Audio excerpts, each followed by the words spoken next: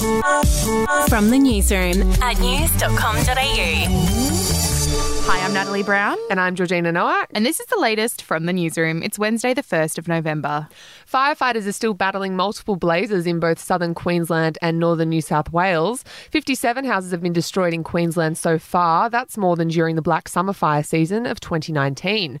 And to make matters worse, authorities believe an arsonist is active on the Gold Coast hinterland. Well, there's more bad news for homeowners. The majority of economists seem to think the RBA will lift interest rates when it meets next week on Melbourne Cup Day. The rise would add another $77 to the monthly cost of servicing a $500,000 mortgage. Ouch. Moving on in a change of pace, the word of the year has been announced by Collins Dictionary. This year, the honour has gone to AI, the abbreviation for artificial intelligence.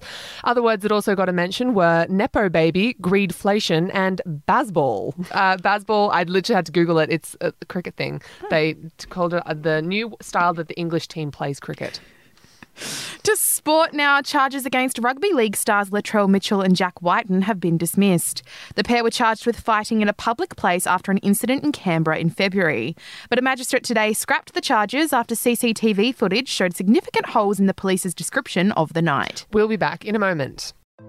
Hey, I'm Felicity Harley and I host Healthyish, where we chat to experts, influencers and people in the know from around the globe to arm you with the knowledge to make healthier decisions for your mind, body and soul. I think if we're going to be focusing on health, like sleep is probably the biggest component of that. I think sleep is the cornerstone. Like choose the harder option, because I've never woken up and gone, I regret that run that I went at 4 a.m. I've never done that. Search for Healthyish and Extra Healthyish wherever you get your podcasts.